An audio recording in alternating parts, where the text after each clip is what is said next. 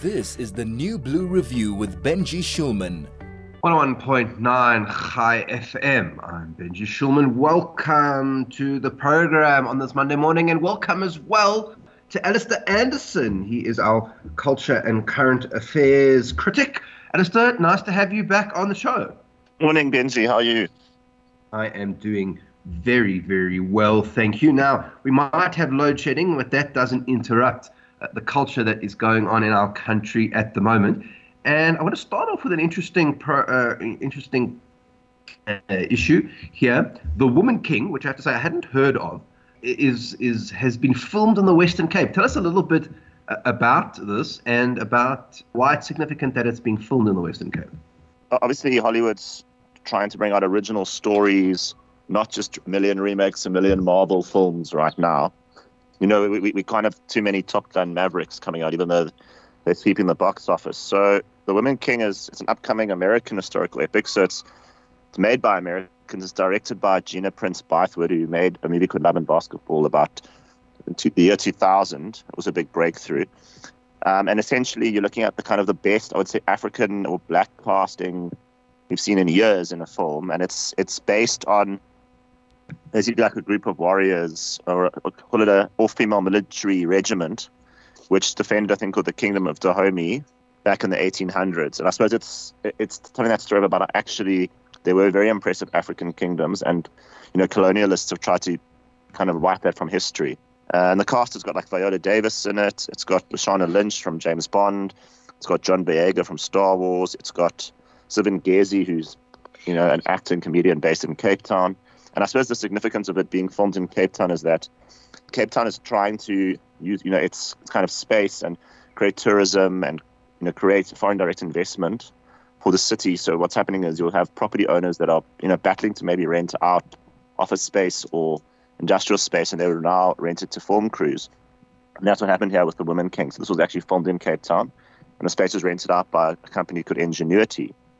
And I was actually recently, I had an interview meeting with Ingenuity and my Property Flash guys, which is my new company. And they're just saying how they're finding creative ways of using space. And often you'll find Americans or film productions just pay way more than any typical tenant could. That's really interesting. In some ways, Alistair, it sounds to me like someone went and did a historical remake of the sort of Wakanda and the Black Panther, but actually went and did the real thing. Yeah, essentially this is based on a true story. I think we're going to have to go and read around the subject. I'd be shocked if a lot of people, in SA even know this story. I think it's something that has kind of been unearthed recently, and we'll see how accurate the film is. But I think it's just exciting. I think there's maybe a bit of legend around it, and I think that's endearing, that's attractive, that's cool. I think this will be good film for younger kids to even watch and sort of look up to idols that they maybe haven't been able to look up to before in film. Yeah, it's very, very interesting. I'm sure it's going to push for Oscar, but I think it's also just about being entertaining. And as I say, filmed in South Africa itself, and that space is also going to be used for other things. I heard there's a horror film they're going to film there. And don't forget, even Redefine Properties. For example, they filmed Tomb Raider a few years ago in a space in Cape Town. So there are ways of making cash. There are ways of making returns in our country. There are ways of generating tourism. Absolutely, yeah. And very, very nice to see a little bit of good news. When do we expect the film to be out? September 16 is the release date in the States, and I'm pretty sure it's about the same as SA, maybe 1 week either way. Very, very interesting. Okay, so going from historical dramas to actual mythological beasts, Thor 4 is out. That's going to be an interesting one to say. What can you tell us about it? Yeah, so Thor 4 came out on Friday. It's been met with incredibly mixed reviews. What's kind of universal about it is that they're saying that Christian Bale's performance as Gore the God Butcher is brilliant. There was even Oscar talk around it on one review I read. So he's a character whose family basically gets killed by gods, and then he becomes, like this villain that wants to destroy the gods. Obviously, it's directed by Taika Waititi, so known as that kind of eccentric director. He did Jojo Rabbit, which was controversial. He did Thor 3 Ragnarok, which is probably one of the best Marvel movies ever. Yeah, and the whole idea here is that Thor has now lost his kind of Mojo. His ex-girlfriend becomes the new Thor, Jane Foster, and he also loses his hammer, and then use another weapon. So, yeah, expect a whole lot of mixed tones, all kinds of characters, colorfulness, rock music, heavy metal, Chris Hemsworth running around ripped, jokes, strange humor, and then obviously links to the Marvel Cinematic Universe. Sound a little bit, Alistair, like the Deadpool of the Marvel Universe? Has it kind of got that vibe? I think to a degree. I mean, obviously what initially what happened was they created the Avengers. They didn't quite know what to do with the character of Thor because he can appear one-dimensional. I mean, he's, a thunder god that's like super good-looking, super powerful. Where's the kind of the weakness? Where's the catharsis? What do they do? So the first Thor was fairly successful. It was by Kenneth Branagh, but it was very traditionally made. It was very true to sort of Norse mythology. The sequel was a mess. That's The Dark World. Was really badly received. And then 3 kind of recreated Thor as a more comedic character, and they had more fun with it. And I think 4 somewhere in between. So, yeah, I wouldn't say it's as wacky as Deadpool, and definitely not as violent. I mean, it's also for kids. But I do like things about Waititi because he does try to be creative, even though I've just heard he might have got a bit of ahead of himself with this one.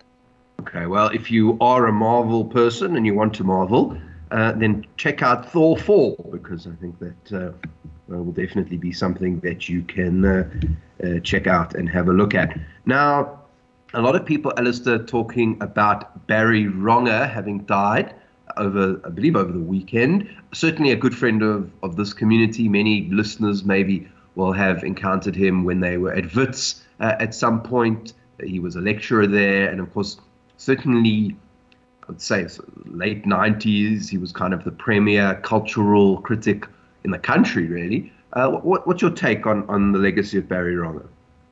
I mean, I think it's a massive legacy. Obviously, as you say, his career spanned multiple decades. He lectured, he reviewed films, he even lectured my dad, for example. I remember that. And then he was on Screenplay, which was probably where I was introduced to him as a kid. And sort of this guy that reviewed movies, but reviewed them well. We also know he wrote Spit and Polish, the Sunday Times. He wrote other columns. I'll remember this. I worked at Look and Listen a few years ago, and if Barry Ronge said something was available at Look and Listen, people were there in their hordes on Sunday, even though he might have seen it once at Look and Listen. It was punting Look and Listen. We didn't necessarily have it in stock. So, yeah, I mean, Barry definitely, I think, had a big impact on how people perceive culture in this country. And he was somebody that was prepared to read about things that weren't perhaps in his normal ambit, and to give them a fair judging. So if it's something for someone younger than him, something racially different. Yeah, I think the point is Barry Ronge did his homework, and in terms of his writing, he was an excellent writer. I think pretty much free of error. You never really heard from about typos and corrections from Barry Ronge. So, yeah, it's a special breed of journalist, I think. And as someone who's not super, not super cultural in the same way as you are, Alistair, someone just sort of follows the stuff with an interest as opposed to a critic's interest. I always found that he was prepared to not only go highbrow. He could do anything from a serious new film on, as you say, gender issues or racial issues or South Africa issues, or just do the Marvel Universe, for example, and be quite happy with both of them. Yeah, I think that's the point, that he watched everything, when he reviewed movies. I remember that. He didn't necessarily always completely get the gist of everything he watched. I know it was quite funny, but I remember he spoke about aliens being in the Matrix, which was completely not the story. But the point is, he really tried his best to be relevant all the time, and he did his homework. And I think he was also someone who's prepared to take criticism himself for how he read things. So, yeah, he will be missed. 74, very young, and apparently after a long illness. But yeah, I think that it leaves a hole, in our sort of cultural sphere in SA. And I suppose maybe the point is we haven't really had someone since him who's kind of taken that role, I would say, and really run with it yet. I think people are trying to find their way of this, new media world, etc. Yeah, absolutely. Very, very key insight there, isn't there? Another Ronge like that, because, as you say, anyone can be one these days, and not all of them can be him. So that is a good point. Now, talking of cinema, there's a bunch of new independent cinemas in SA. Talk to us about that. Yeah, so there are all kinds of things popping up as Kinekon and Metro kind of battle, this economy, they battled COVID, they battle like streaming, how people don't really want to go to cinemas anymore necessarily, they're happy to watch at home. People are now trying this idea of opening kind of independent cinemas. So, for example, you've got the Egg Rec Cinema, which is there in Greenside, which is really interesting. It's quite beautiful inside, and they screen, the latest blockbusters, but also old classic films. That's called Egg Rec. It's EGREK Cinema. That's in Greenside, Joburg. Then there's the Bioscope Independent Cinema, which has been around for, I think since about 2010.